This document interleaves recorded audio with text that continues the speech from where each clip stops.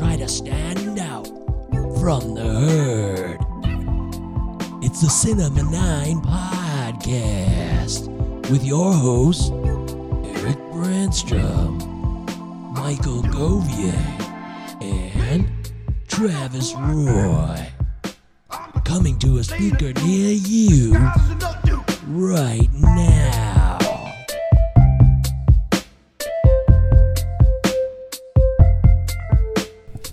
It's the Cinema 9 podcast. Welcome in. I'm Michael Govier, it's Travis, and it's Eric. We're here, and we got a movie that we're going to focus on. It's called Lost Highway. It was Eric's selection, and we'll do that in a little bit. David Lynch directed film. I am here, and so are my pals.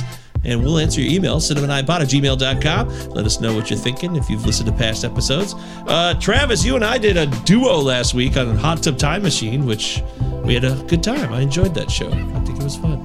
Great White Buffalo. That's right, we White did. Buffalo. Great White Buffalo. We had a good time talking about it and making a whole bunch of presumptions about how Eric felt about it based on one rather cryptic text. How you doing, By the Eric? way, Good to have all what's the three of us difference in. between presumption and assumption? Presumption, that's a great question. I kind of use them interchangeably, but there is a line of difference between the two. I believe presumption involves Assume. Yeah, I think presumption involves like there's less. I think it's based on less. I think assume I never thought of this until I just asked you to put you on the spot. Yeah, so, now I'm gonna have to look but it yeah, up. Eric, you're here now. We talked about Hot Tub Time Machine. You feel that we may have wronged you in terms of your opinion of the film. I sat there listening to that podcast for 15 minutes. My face was bright red while you two assholes talk about how I have no joy in my life. I hate all movies. Dislike comedies in general. I was laughing my ass off the entire time during my first viewing of Hot Tub Time Machine. I get it. I piss on any Judd Apatow piece of trash that's thrown out there, especially all the ones that we've done on the show, which have all sucked. And I see where you're coming from. He's not going to like this. It's 2010. He's going to be like, oh, dick jokes. Come on, grow up. No, man. It was hilarious. Loved it. John Cusack looked embarrassed the entire time. That's the only note I had. John Cusack looked embarrassed to be there. But as it turns out, it worked out, and it was funny. I wish he would have returned for the sequel. But listen, I bitch and I complain because I care. If I didn't care about the state of cinema, I wouldn't be bitching and complaining. But yeah, Fair enough. I'm glad to be back, though. That's putting it mildly. I made an assumption because now I looked it up. Assumption is based on feeling. Presumption's based on some data. We assumed things. Sorry about that. You set us up, though, Eric, because you said you only had one note. And usually when you only have one note, that's like, fuck this shit. That's not unreasonable for me to assume that. And the only other thing you said was that Cusack looked embarrassed to be there. So those weren't a great very line. encouraging. I set you up. Yeah. There's been some incredible films where I just put the pen down and I'm like, I'm just gonna enjoy this and not bother with any notes. I don't know, man. You guys missed the mark, but I'm glad you brought it. I really liked the film. It was funny. That's awesome. Okay, so it holds up. Yeah. Great. Got 3 holds Hey! up. Last week's Okay, episode. very, very good. This week, we've been tabling this. We kind of previewed it on the last episode. We're going to talk about some of our best of 23. This is being recorded on Valentine's Day. Happy Valentine's Day, fellas. And we're ready to, I think, confidently say what we enjoyed the most out of the year of 2023 in cinema. So, did we want to? I thought we would just share a few instead of. Do you have a top 5? Unless someone had like a top 3 or something like that, you can go in that order. But Travis, you're usually pretty anal about this stuff, so I thought maybe you did that. Yeah, I have a whole list. How many are on the list?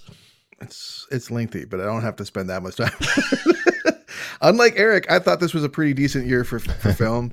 I will say, and I don't want to assume anything, but there is a lot of movies that Presume? I have not been able to see, and I assume that you guys have not been able to see either. I really want to see Dream Scenario, Butcher's Crossing, Memory, Godzilla -1, American Fiction. There's a lot of really great movies. Poor Really want to see Things. American Fiction. Haven't been able to see it.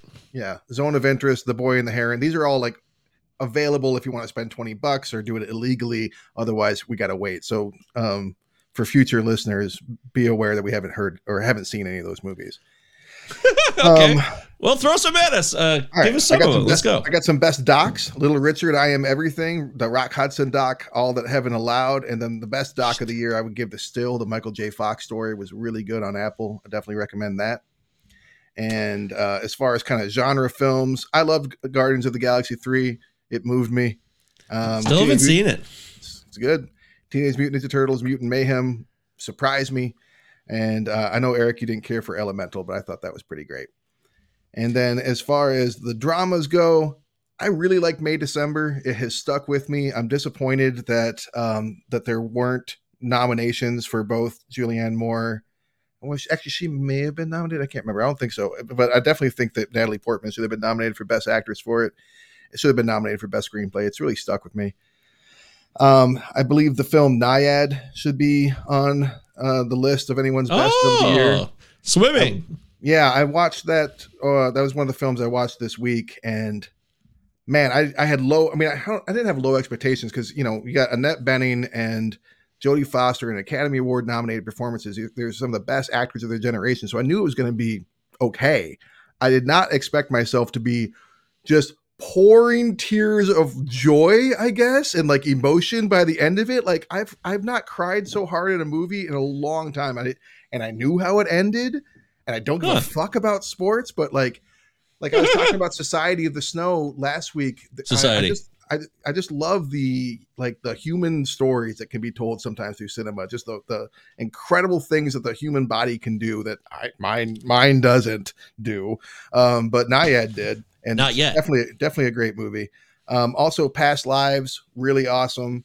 Maestro, I don't know why it's not getting more praise. I really do think there's some great stuff in there. Okay, you brought up a movie, so I'm going to jump in here. So Maestro, I've seen. Eric, have you seen Maestro? So like 10 minutes, and I was like, I can't do this right now. Okay, well, I'll try not to spoil it for you, but it's about Leonard Bernstein. Leonard Bernstein! Everyone's got to do that. And I was really engaged in the film, Travis. I really found it to be interesting. I don't give a fuck about anybody's Jew-nose talk. I'm a Jew if you need fucking credentials. I didn't focus on that shit, okay? I'm here to see the performance. Talk? Yeah, all the shit about, you've heard that. Yeah. But like, in the end, Carey Mulligan wasn't talked about enough at all. All I heard about was his goddamn nose, but Carey Mulligan gives an incredible performance in this film. For Best Supporting Actress for it, isn't she? Yeah. And deservedly so. She's outstanding in this film. And it's a very powerful film about relationships that I wasn't expecting. And I didn't know a lot about Bernstein either. And I will also say, I really liked the old man makeup. I don't know about the nose, but wasn't it great? Yeah. Like the opening shot of that film, it's like, whoa, that is really well done. And I don't want to spoil anything either, but there is one moment where it shows him actually composing, and he's in a church. You know what scene I'm talking about? That is one of the most moving scenes in film I can think of in the past few years, and it's just him composing. Yes, I think this movie's getting undersung, heavily undersung. I would agree. I really enjoyed it, and I would recommend it for a host of reasons. Just really interesting, intricacies, insidious presumptions, idiosyncrasies, stocks, Dow Jones. No, I really thought Maestro was great, and it's not just Bradley Cooper, but he did a really good job. All around, directing, everything. Yes. Society of the Snow, I sang its praises last week, and rightly so. Killers of the Flower Moon. Oh, Eric! It's gotta be in the conversation, even if it's way too fucking long. And then lastly, to me, there's a very obvious best film of the year, which is Oppenheimer. Oh, wrong. Have you seen it? Yes, No. I have seen it. No, You didn't? To me, it's obviously the best film of the year. Oh, I didn't think you guys had seen it either. I finally watched Oppenheimer for this segment. Yeah, I saw it in theaters with Christian. I talked about it when I saw it. I remember that. Yeah, I had delayed, Eric. I delayed, and I finally was like, shit, if we're going to talk about Best of 23, I finally got to watch this fucking movie. Did not see it on a big screen, which I may regret forever. Just saw it on a 45-inch screen. Not one of the year's best for you. I think it's not just one of the year's best. I think it's Nolan's best. Wow! What I think. Wow. That's what I think. It's okay. I didn't say I didn't like it. I mean, first off, Oppenheimer's a solid film. It's a solid movie, but boy, I gotta watch it again because there's no way you can watch this movie one time.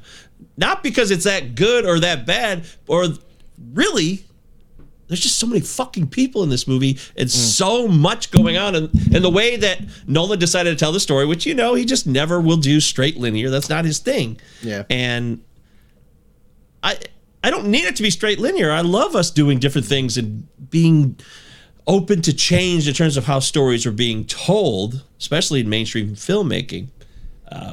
It was some incredible moments, so much to take in that I recommend it has to be watched at least 3 times, but it's definitely a good film. Nolan's best, that I will have to stew on that for a while, Travis. That's a hell of a claim. Not an unfair claim, but it's a hell of a claim. I mean, I would say this and maybe Dunkirk, is my opinion.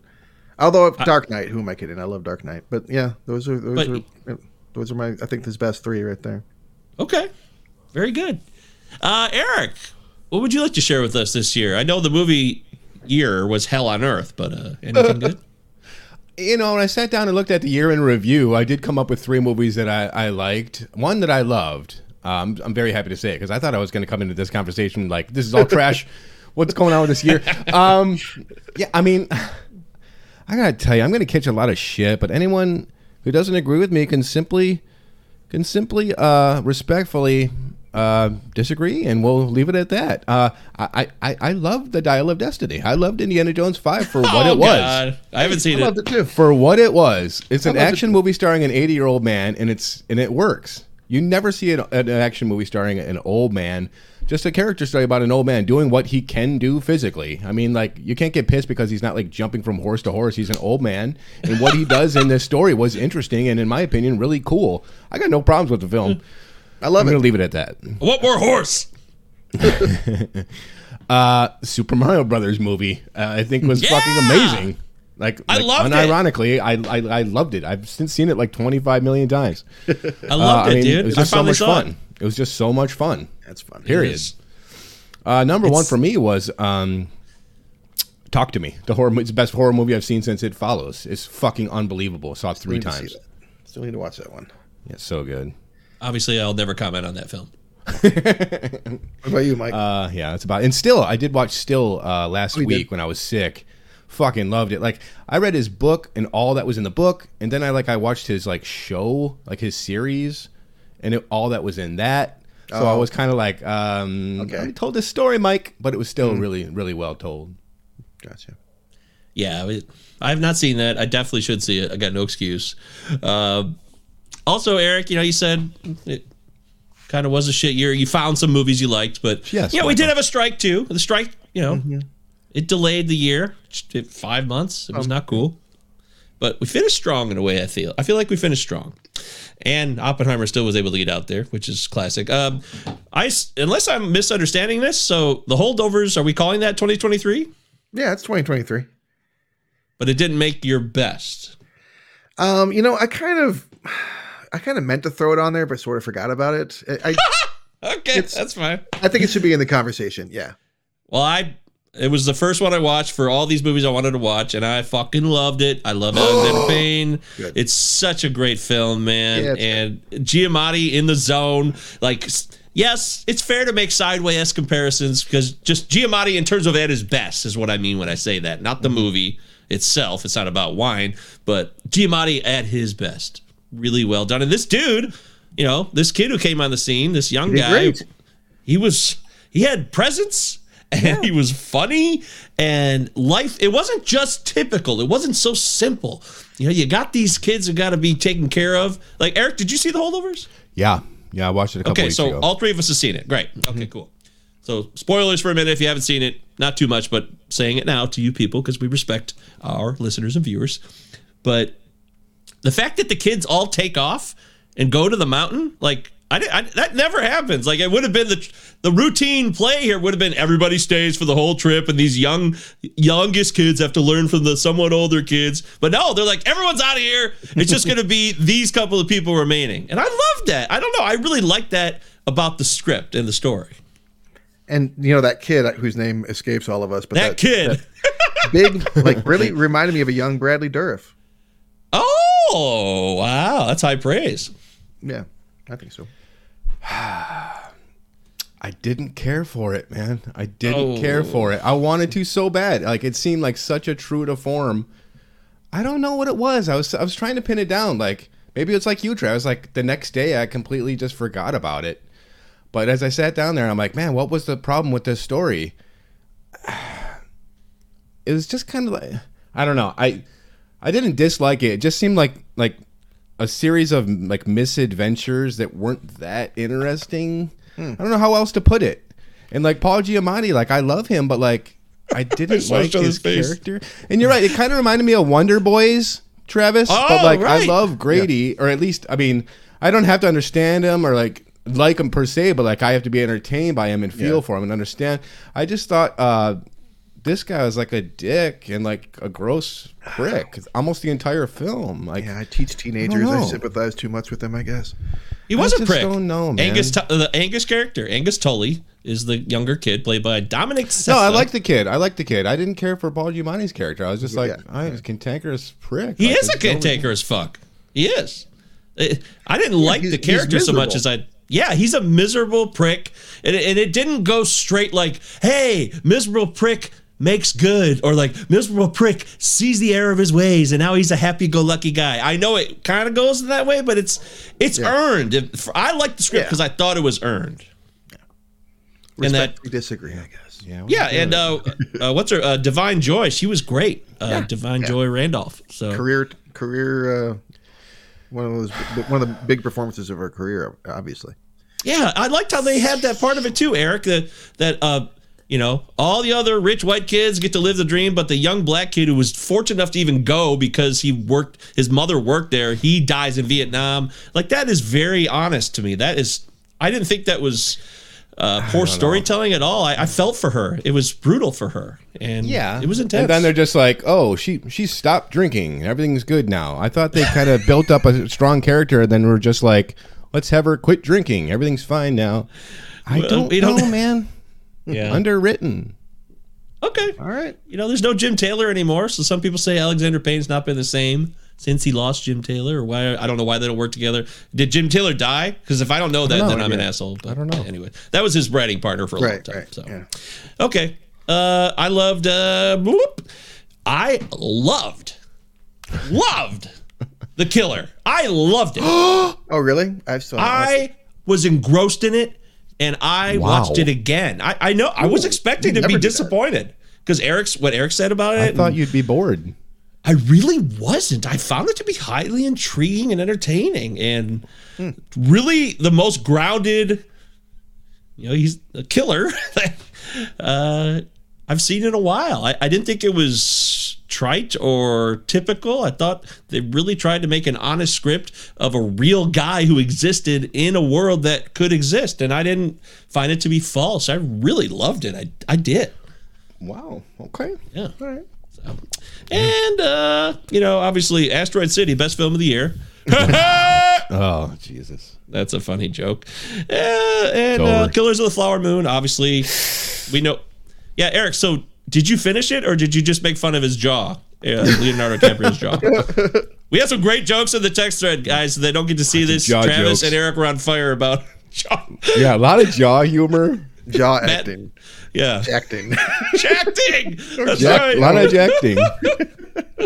I watched like 2 hours. I fell asleep not because I was bored, but because like I started like an idiot. Like you start a 3.5 hour movie at like 10 o'clock at night. Mistake.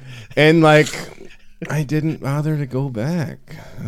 I didn't bother to go back. So whatever that tells you.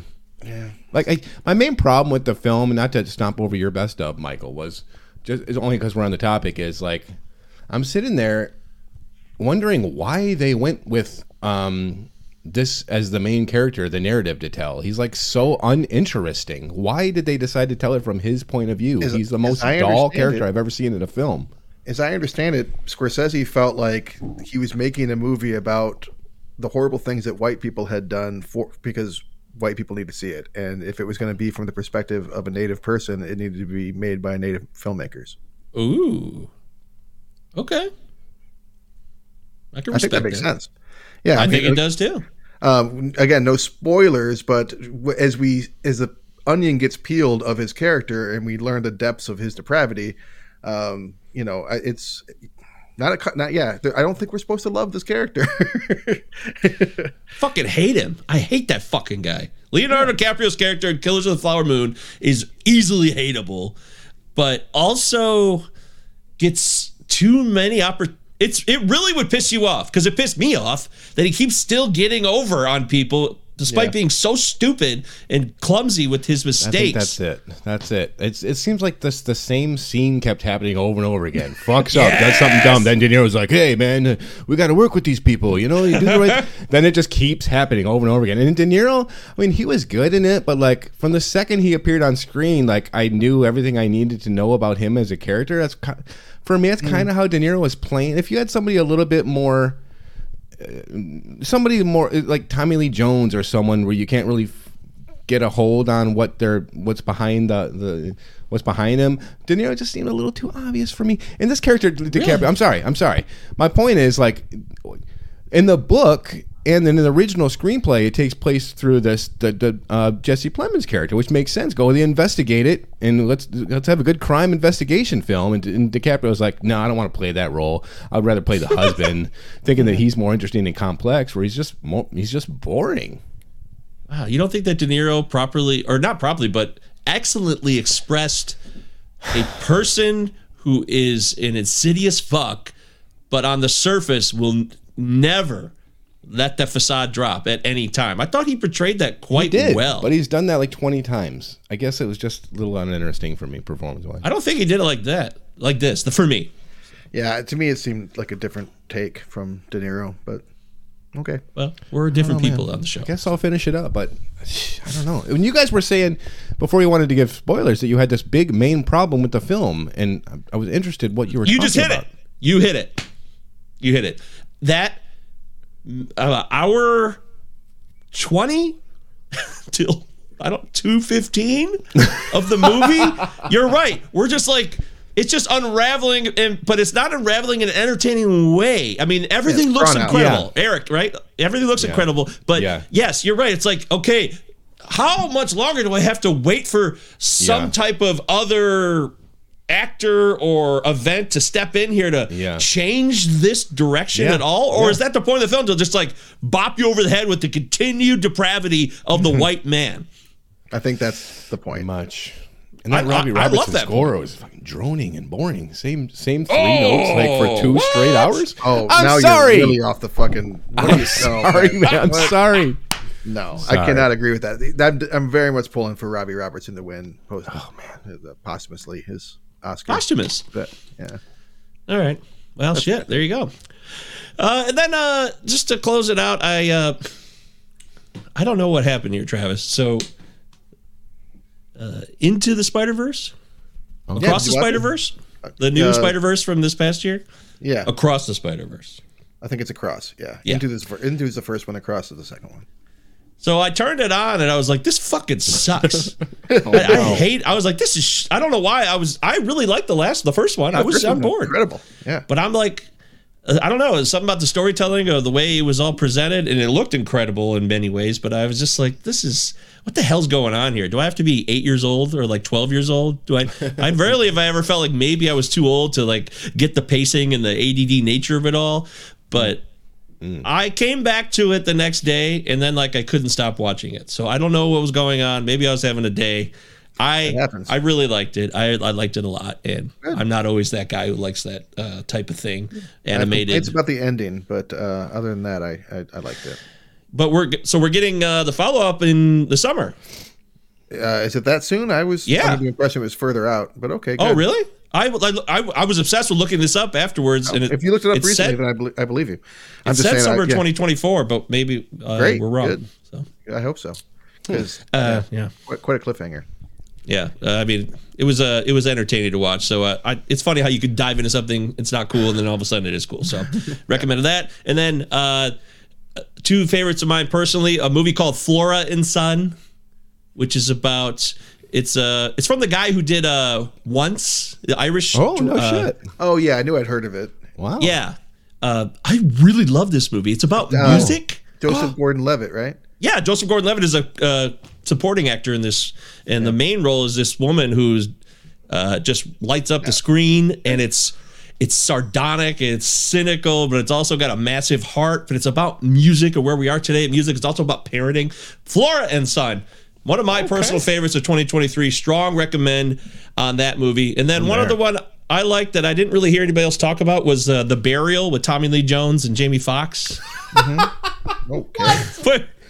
What? Did you see it? It was laughable. What? It was laughable? It was so cheesy. Yeah, maybe it was, but I'm glad you liked it. Yeah, clearly you respect his opinion. There's Alan Ruck's in there being an idiot Southern white guy, and that's funny to see. Oh, man. And I don't. You're right. It's not a great movie. I'm not saying like this. No, I'm not right. Best, if you liked it, you liked it. I liked it. It's also based on a true story about that guy who played the dick, by the way, like the asshole Canadian magnate of the funeral home business. That guy he reminds me a lot of DiBiase, my former stepdad, and like that old white guy puffing, sucking down Winston's, right, like freaking out on you. It's really scary. That guy scares the shit out of me. I don't know what that guy's name is, but he was also in Black Hat, so it's that guy. But yeah, so there you go. I like Burial. It's an interesting film. So I admit though it touched maybe on like the history teacher person in me because it was based on true events. So okay, there you go. Inspired by it. That's it. Our best of 23. Oppenheimer, the best Nolan film ever. In my opinion. Wow. Man, that is. I'm gonna think about that for a while, Travis. You really got me. I think it's his most mature film. You know, it's like that and Dunkirk. Love Dunkirk. And I thought this was way more entertaining than Dunkirk. Yes, I agree. Better than Dunkirk. Oh yeah. Yeah. Easy. Quarantine viewing picks. Quickly. Let's do it. Oh, quarantine viewing picks. Yeah, right. Of course. By the way, the guy's Irish director is John Carney. That's his name, and he was Eve Hewson. Eve Hewson is a star of that film, Flora and Son, and she is great. I really like her. Nice. Yeah. So I already talked about some of what I watched, like Nyad. I also checked out this movie.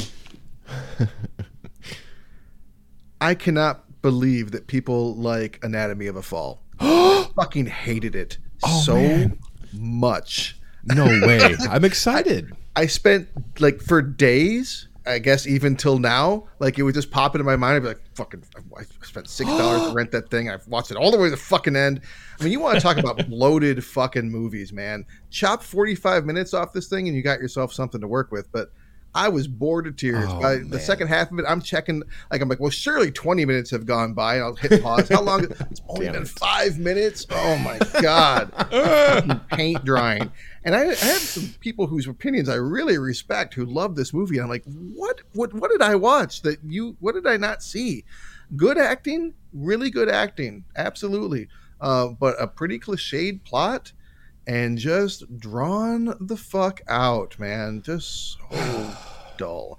On the other hand, I did watch the documentary The Greatest Night in Pop, which is all about the recording of We Are the World. Oh, man. Which, dude, for context, Lionel Richie wrote that song with Michael Jackson, hosted the AMAs that night, and then after the AMAs, they all went together and recorded the video and the song at the same time. Fucking chaos. It makes for a pretty fun documentary. Definitely check that out.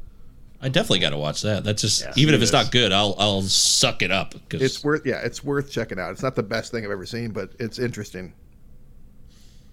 Can't wait. Eric? Oh, that was short. Well, we already did 2023. I think he was being brev for the I didn't watch that much either. Yeah, you know what? So just a few that I haven't mentioned already, the newer ones. I went back and watched The Dead Zone from '83, David Cronenberg, Chris Walken. It's been like 25 years since I watched. I remember not liking it when I was a kid. And I turned it on Tubi. It's fucking awesome. It's so good. And it reminded me about how much I love Christopher Walken when he's not like parodying himself. He's such a fantastic fucking actor, but he rarely gets roles where he's not just being a clown or being Christopher Walken, quote unquote. Search and he's Destroy? fucking so good in this movie.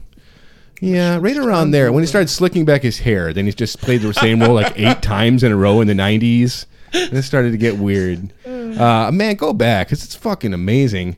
And then our friend of the show, Christian, sent me down a rabbit hole of Rescue 911 episodes on YouTube. Oh, no. These are fucking hilarious. Bill Shatner?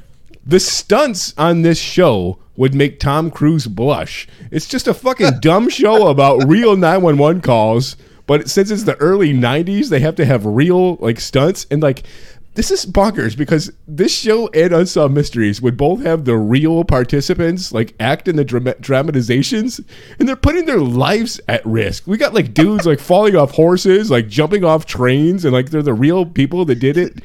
What? It's so ridiculous and a lot of fun.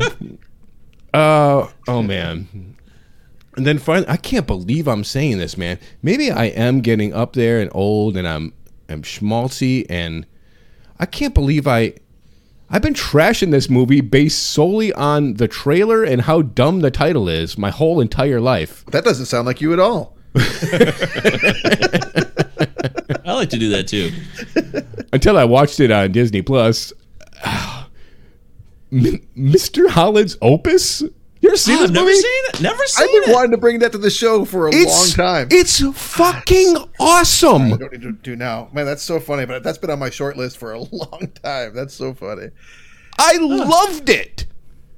Cole. Yeah. Yeah. I've never seen it, man. Yeah, I just don't. You got to see it. You got to see it. Is that before or after so good. Krippendorf's Tribe? That was before. Definitely before. He bounced back in a big way from totem pole face. Total full face. Career-ending performance. What a performance! What a great film. Loved it. Cool. I gotta watch that. I never did not want to watch it. I just kind of wasn't there. I never for any wanted to viewings. watch it. I'm like, saw the preview. I'm like, we're doing this Cradle of the Grave cheesy music teacher. Then I watched it and I was crying and I loved it. I saw it in theaters. This is when I saw it a few times back in the day. I guess Saw glad it it holds theater. up. Except spoiler alert, his actual opus is terrible, but the rest of the movie is great. Oh man. I'll just take this opportunity for core TV picks on my end to say honorable mention incomplete. I didn't get to watch How to Blow Up a Pipeline. Wanted to watch that. Oh shit! I want to watch Cassandro. I haven't been able to watch that. They Clone Tyrone. Have not seen that. Golda. Apparently there was a Golda in my ear. Helen Mirren as Golda. Yeah. It looks like it got totally shit on, but I still want to watch it. That's it. Did. Beau Was Afraid. I didn't get a chance to watch that. I'd like to see that with luck. Joaquin. Yeah. Did you see it? Yeah, I hated told you it. guys I made it 2 hours into the 3-hour film and turned it off. It's a 3-hour film. Shit. Okay. 3-hour motherfucker, and it is Damn it! a chore. And you love Naiad. I didn't get a chance to watch it. I really want to watch it, but I haven't had a chance. So. Definitely check out Naiad. Okay. All right. Good times. Noodle Salad here. Cinema9pod@gmail.com. 5-star review. Subscribe. Blah, blah, blah. We're here, there, and everywhere talking film. We got a bunch of episodes. This is episode 183, so check out all the back catalog. Send us an email. Today, it's time to get into, finally, a David Lynch film. Our very first David Lynch film, I believe, selected by the Lynch. I would say if anybody was the biggest Lynch of the three of us, I would say it would be Eric, but I could be disrespecting Travis. I don't mean You are to. not. I would agree Okay. with you. All right. So, Lost Highway. Eric, why'd you pick Lost Highway? Do you remember watching it? No, remember the preview and Robert Blake's creepy face, and I remember really wanting to see it really bad, but then like I just forgot about it, and it kept creeping up. I kept thinking about it lately, and I'm like, you know what? God damn it. We haven't done David Lynch, and I've never seen this movie, Oh, you've and never there's seen it? got to be a lot to talk about. So I decided to bring it to the program. Whoa. Wow. You're getting radical these days. I love it. Yeah. I do appreciate your vibe. What about you, Eric? Eric Travis, did you I am watch Travis. Lost Highway back in the 90s? Yeah, when it came out, I rented it because, I liked Dune and Blue Valentine. So I saw it when it came Blue out. Velvet. Blue Velvet. Yes, sorry, Blue Velvet. I like Blue Valentine, too. I like Blue Valentine significantly Love it. more, actually. Yeah. But, sorry, Blue Velvet.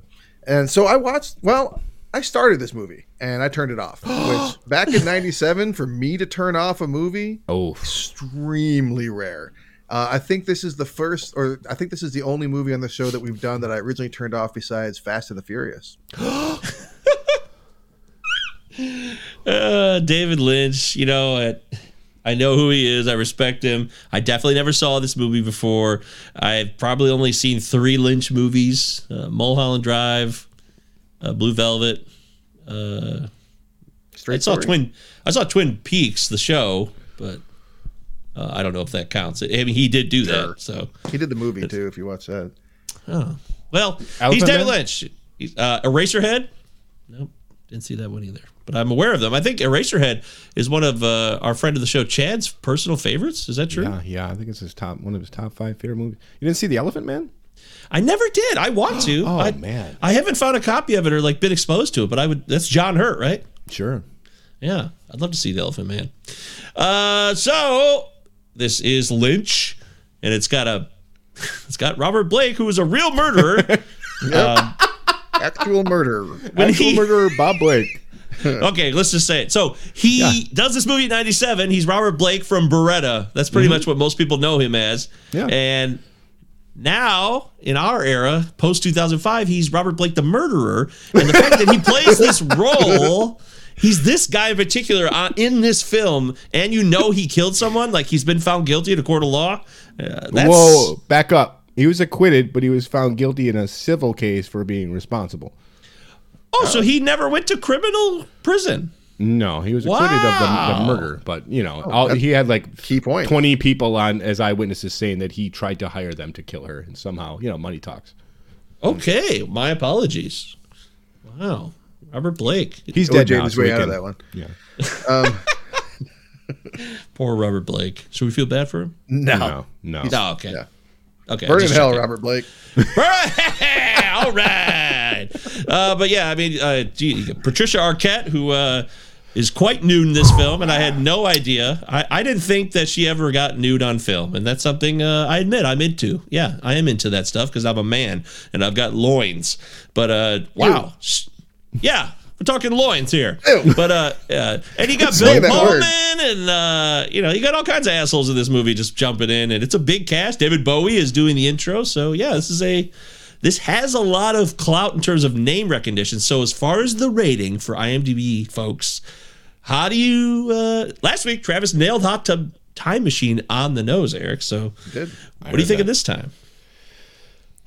Yeah, I didn't check either. I mean, this guy's got his fan base. I'm going to say 7-1. I'm going to say 6-3. Yeah, the fan base. So yeah, I'll say a 6-7. That's what I'm going to go with. Ooh, 7.6. Whoops a daisy. Wow. Maybe we're giving our hand away, or That's very high. that is Big score. It's a much loved film, much respected film. I've heard a lot of people say nice things about it over the years. Okay. That's not you. Well, I mean, I turned it off, so I didn't have anything to say. That's correct. You did. Okay, so I do I remembered why I turned it off when I started it the other night, and Too much nudity? No, I didn't get to. I mean, I don't know that I got even to where where Fred, Bill Pullman's character actually kills Renee, the first dark-haired version of Patricia Arquette. I think that I turned it off before even that, because every time someone speaks, there's an incredible long pause between it, and I wrote down room tone the movie, which it is for the first half hour until it becomes Patricia Arquette fucks everybody the movie. I know, right? Like, people talk about Basic Instinct, but how many separate scenes did they film of her fucking in this movie? I mean, there's 4 main male characters. She fucks all 4 of them. And most of Robert them more than Loggia once. too. Oh. Most of them more than once. Oh, Robert Loggia. And then you got Marilyn Manson thrown in the mix too. Yeah. Don't forget him. I forgot. Like, that's not a distracting call. No, you're not going to distract me with Richard Pryor. Just throw him in for no fucking reason. You're going to distract me with Marilyn Manson. Suck me right out of the movie. Room tone the movie. I wrote down something about that Lynch is obsessed with sultry. Like, that's what I get from the pauses and like the women and the scenery and the mood. It's always like that. Everything's gotta be so fucking sultry. I could just imagine Lynch off screen being like, no, pause longer. Wait longer. I will say, yeah, okay. All right, that's fair. So on Rotten Tomatoes, the critics, it passes, but they're not thrilled. 68% from the critics and an 87% from the audience. They love it. That's a high score. Yeah, it is. As far as the critical review for this 1997 film, we had Goody Koontz last week. That was fun. Getting in on Hop Tub Time Machine. Goody Koontz. Kirk Honeycutt? Kirk Honeycutt. It's been a while since we've heard from Honeycutt, actually. Here, let's go with Owen Gleiberman from Entertainment Weekly, who said, he said nothing. He just gave it a red tomato. Sorry, that was a failed setup. How about Judith Edgerton from the Courier Journal, which is in Louisville, Kentucky?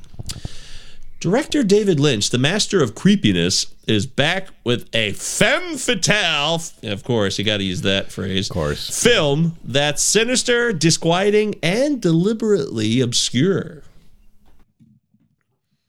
Cool. Okay. Yeah, that sounds about right. Yeah. Roger Ebert of the Chicago Sun-Times. Lynch knows how to put effective images on the screen and how to use a soundtrack to create mood. But at the end of the film, our hand closes on empty air. Did not like it. Not a fan.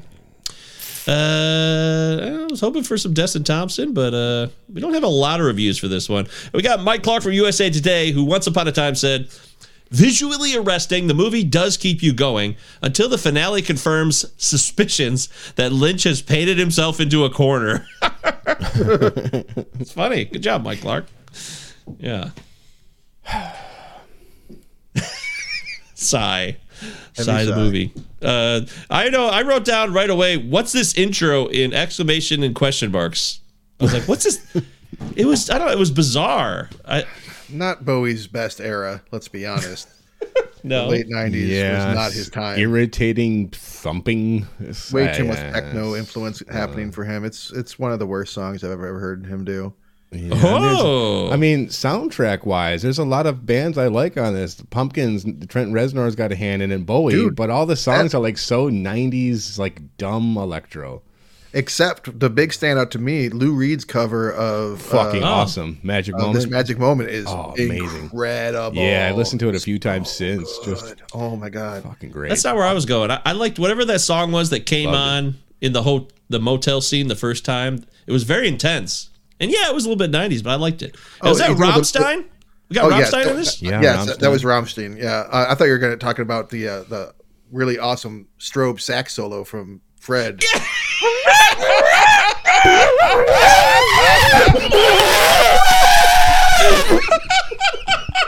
It's so funny. Terror sax. It was one of the funniest things I've ever seen in a film. It was so hilarious. Supposed to take it seriously. Bill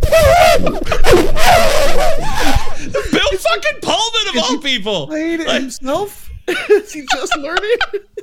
I know. Because his shit doesn't make it jazz. Yeah, these people are talented. They're not just doing dumb shit. Right. What the fuck? Bill Pullman is. I'm so glad you brought that up. If I had forgotten that, I would have been so upset. Fucking silly strobe sax. That's what I wrote down. And Bill Pullman is, to me, although I don't love David Lynch, he's just not. I know that Kyle MacLachlan, I could see this like, oh, Kyle MacLachlan's kind of like Bill Pullman in terms of facial structure, or like being like a kind of a plain guy in a way, but I don't think Bill Pullman fits in the Lynch aesthetic at all. I don't know why, but I just don't. Yeah. Well, Lynch chose him because he wanted the most average white bread vanilla person to portray the Fred character.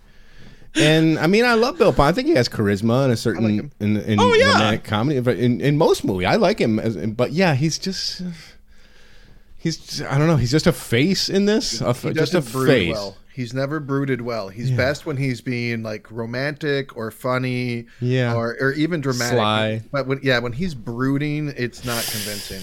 That's a And that's great a point, first scene. The Travis. first scene is him brooding with a cigarette, and I'm not yeah. buying it. Immediately not buying it. Nope.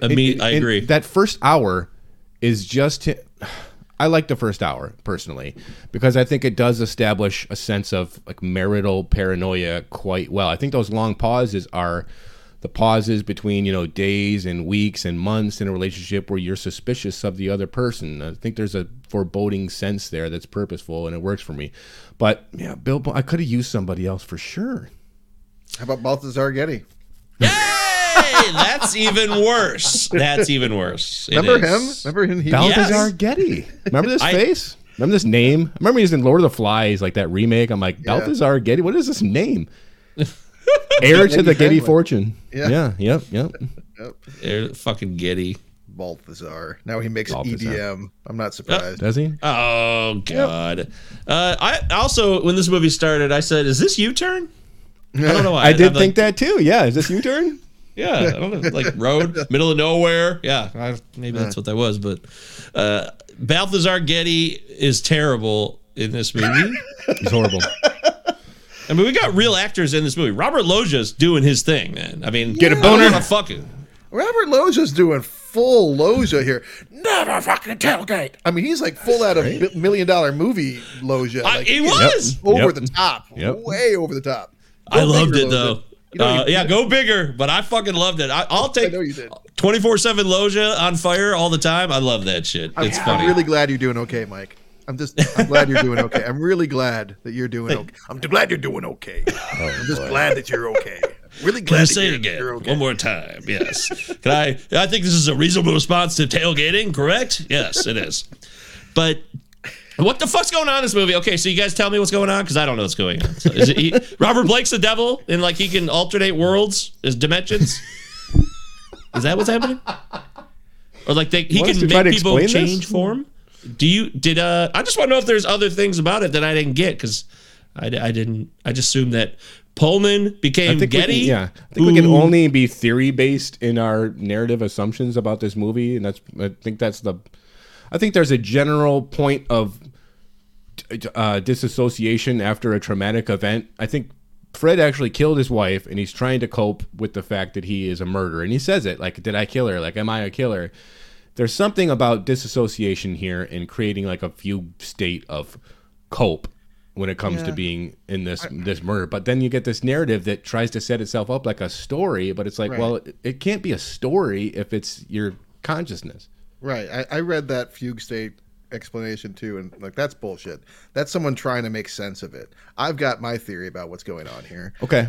Lynch has got two incredibly cliched narratives that he decides to weave together with this dude, and which is the most interesting thing happening in the movie. And he's got two halves of a story, and he's got two characters he doesn't know what to do with, so he just makes one turn into the other and then turn back in the hopes that the audience will be so mystified and try and explain what happened that they'll ignore the fact that this is an incredibly well-trod path that we're walking down. I've seen both of these movies many, many times. Good job, Travis. That's great. I also had two notes about fucking in this movie. One is the first one's deadpan fucking. Early on, a lot of deadpan fucking. No, like, it's not enjoyable. Between Bill Pullman and Rosette, or Patricia Arquette is like the worst sex I've seen on film. It looks well, it's supposed to awful. Be. She's like, she pats him on the back, says it's okay. And extended I think shot of the hand, yeah. Well, that's why we get terror sex. We get terror sex because he can't perform in bed, but he can on stage. You know.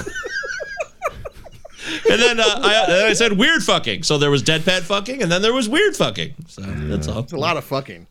Early 90s MTV music video fucking at the end with like the dumb headlights and shit. Yeah. Oh yeah.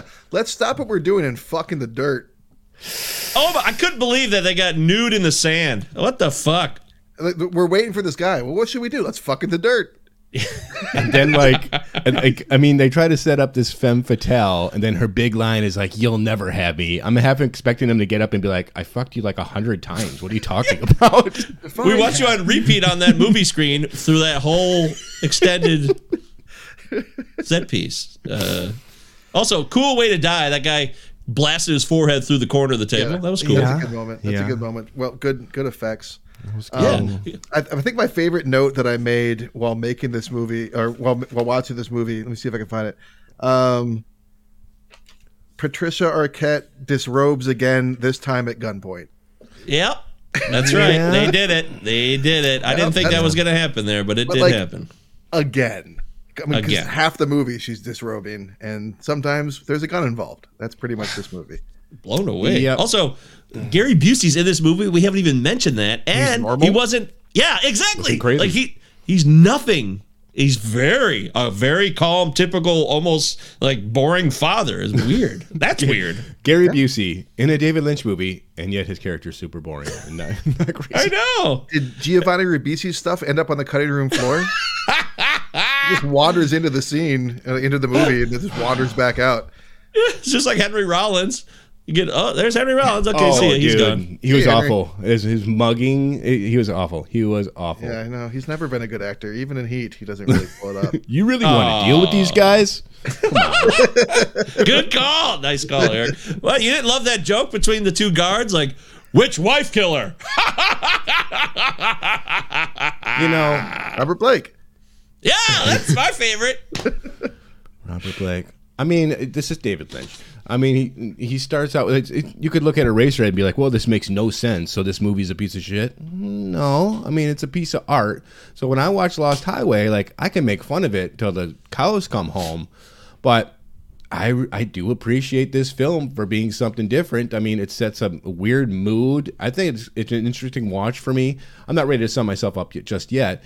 I just think there's something interesting going on here.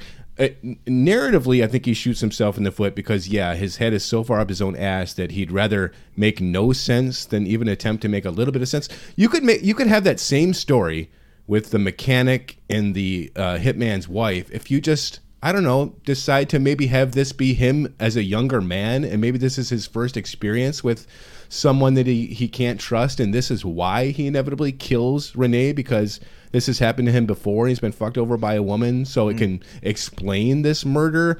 But instead it's just like, all right, now let's do this for a while until I want to end the movie. He's just got a series of premises. It's like, and sometimes they're really good. Like, oh, you're at a party and this guy walks up to you and he hands you a phone and says, call your house, I'm at your house. Okay, what does it mean? I don't know, but it's cool. Right? Yeah. And it's like, Yeah. I got this other thing going on, but it never leads anywhere. It's just a bunch of these half-baked Yeah. ideas. All these tapes show up and you're in them, and then that's it. That's it. There's no and there is no explanation. He gets to just be like, oh, well, it's ambiguous. It's up to the viewer. Cool. Yeah. Okay. Did you know that the opening scene apparently really happened to David Lynch? Hey, some guy was on the other end of an intercom and he said Dick Loren is dead. Okay. Oh, really? That's true? Wow. Yeah, supposedly. Congratulations. I think maybe this will sound like a immature or less informed David Lynch. Certainly not an aficionado, but he almost. I kind of feel like I've seen Mulholland Drive more than once, and I've seen his movies to a fairly, I think, assess that I think he starts to just play into tropes about his style, and he doesn't get out of that. And to me, this is just like, yeah, this is David Lynch. This is what he does. I mean, wouldn't it blow everybody's mind if David Lynch came out with like an action blockbuster? Like, it'd be, holy shit, how did that happen? You know, I mean, I don't Straight want him Story. to do that. Right. The Straight Story was not an action blockbuster, but you've seen that, right? No, I have not seen Straight Story. That's true. The Straight Story is literally a straight story. It's in every sense. It's a true story based on a guy whose name was, I believe, Richard Straight, and then there was the fact that this movie looks like nothing else he's ever done. It's just a straightforward film. So he's capable of doing it's it. rated G. It's rated. They made it in 1999 after Lost Highway. It's rated G. It's a sweet film. Yeah, it's a nice little movie. Okay. I don't have. And he the doesn't Elephant have to, Man, like, yeah, do the that. Elephant Man is a straight narrative too. But yeah, I mean, he's a avant-garde filmmaker. He's an art filmmaker. This is like watching like an Andy Warhol movie and be like, this makes no fucking sense. This is nonsense, trash. My point is that there are other artists that do similar things that sometimes make trash, sure, but generally, like, I'm thinking of Aronofsky, for instance. Aronofsky can set a mood, and there can be these things that are baffling, and maybe not everything gets resolved, but it still works. Yeah, I don't need cookie cutter fed to me spoon by spoon. I don't need that. This movie just has those you know, the pauses and sexy women and like things that aren't clear symbolism. I'm down with that. I'm all for that stuff, and I'm not giving away my hand here yet necessarily. I just watched the film and tried to say, am I entertained here right now? And well, when Robert Blake shows up on screen, I was entertained, especially the first time he shows up and he can talk on the phone while he's standing in front of him. That was incredible. What a cool party gag. And Robert Loggia made me laugh, and he's hilarious. And I was generally entertained at a lot of stuff, and I didn't need to understand it all. So I just want that to be clear. That is, let's wrap this up. I don't really have anything that much more to say to you. Let me check my notes, but I think I'm about done.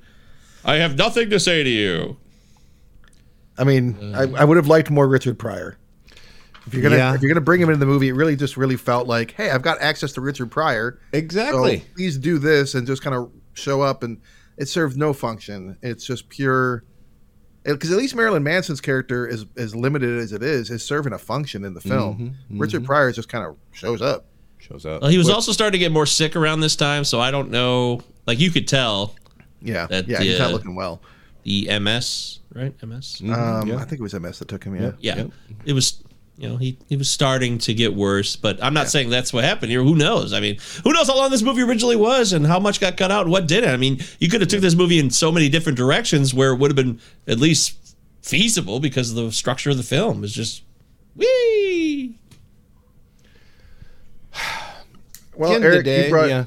I brought it to the table to see what the hype was about, because I have a complicated relationship with David Lynch because I don't like Eraserhead at all. I don't like Blue Velvet at all, but I love Mulholland Drive, and I love The Elephant Man. So it's like it was one of these where I'm like, am I gonna like this, or am I gonna be like, this fucking surreal nonsense? Get your head out of your ass. And I never saw Twin Peaks either, so I'm not like, I had no preconceived notions going in. I was just like, is this gonna entertain me? And at the end of the day, man, I watched this, at like 9 o'clock at night, and I did kind of settle into the weird mood of it, and I ended up liking it quite a bit. Not because I understood it, I had no fucking clue what was going on, but I just thought the guy was doing something different that was interesting. Like, if this was on like in the background while I was like at a bar or something on the TV beside me, I'd be just transfixed by it because the visuals are so interesting and cool. But yeah, I'd say it holds up just because it was something different, and you don't get a lot of something different. So I don't know. I kind of dug it. Thought it held up. Okay, I'll go next, Travis. Did you know Bill Pullman really played the sax in that scene, and he did not know how to play the sax when he signed on to the role. That He really did. is true. Did you look it up? Yes. Well, that's he played exactly it. what it fucking sounds like. Yeah. I know. Somebody that just picked up a sax for the first time started blowing into it. That's what they think jazz sounds like. Jesus fucking Christ. David Lynch should know better than that. What the fuck? So you just blow into these and then push these buttons. All right, action. Yeah.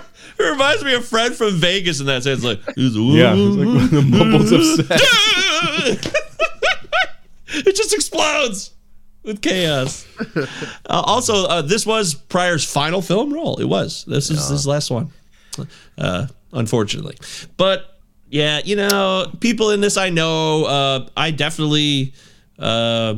I like to see beautiful women, so I mean, I was entertained. Patricia Arquette's character, I was baffled by, though. I didn't know what, not just the motivations, but if even she knew what the purpose was from her director, or if he's just like, just do all this stuff and just don't worry about what it is.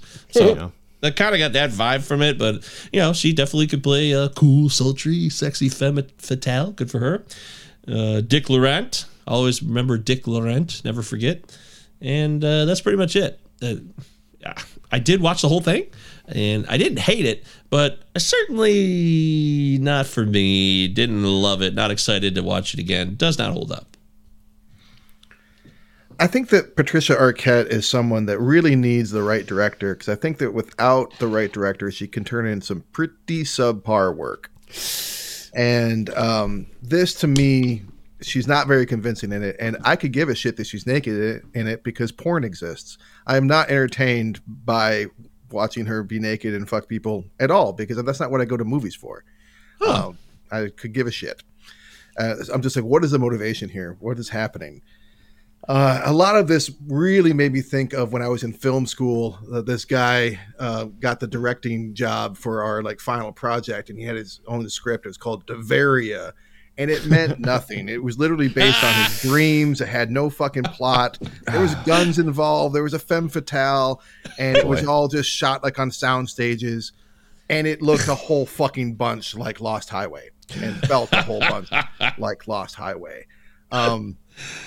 I looked over all the other 182 movies that we've watched and tried to figure out is there a movie I hated more than this? Oh no. And no, there's not. I would watch Margot at the Wedding twice in a row before I would ever watch this movie again. I fucking hated Lost Highway with a burning passion. Oh, fuck that movie. Fuck it. Doesn't hold up.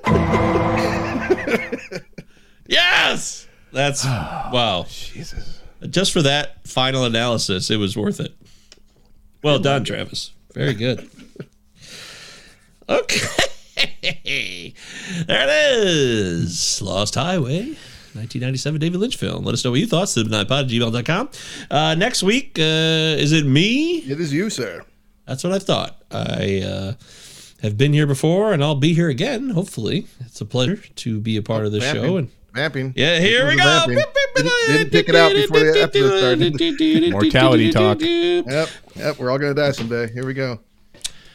I thought that we would do a movie that was pretty popular. It's definitely a popular film. And it's right at the turn of the century from 1999 to the year 2000. So I don't think we've even done him yet, but it's time. We're doing Guy Ritchie. We're doing Snatch next week. Snatch. Remember Snatch? Yeah. Snatch. Yeah, Okay. I do. That fucking poster everywhere of like all those poster. guys lined up. Yeah. I think poster. that makes sense for the show. Yeah, I think it really does.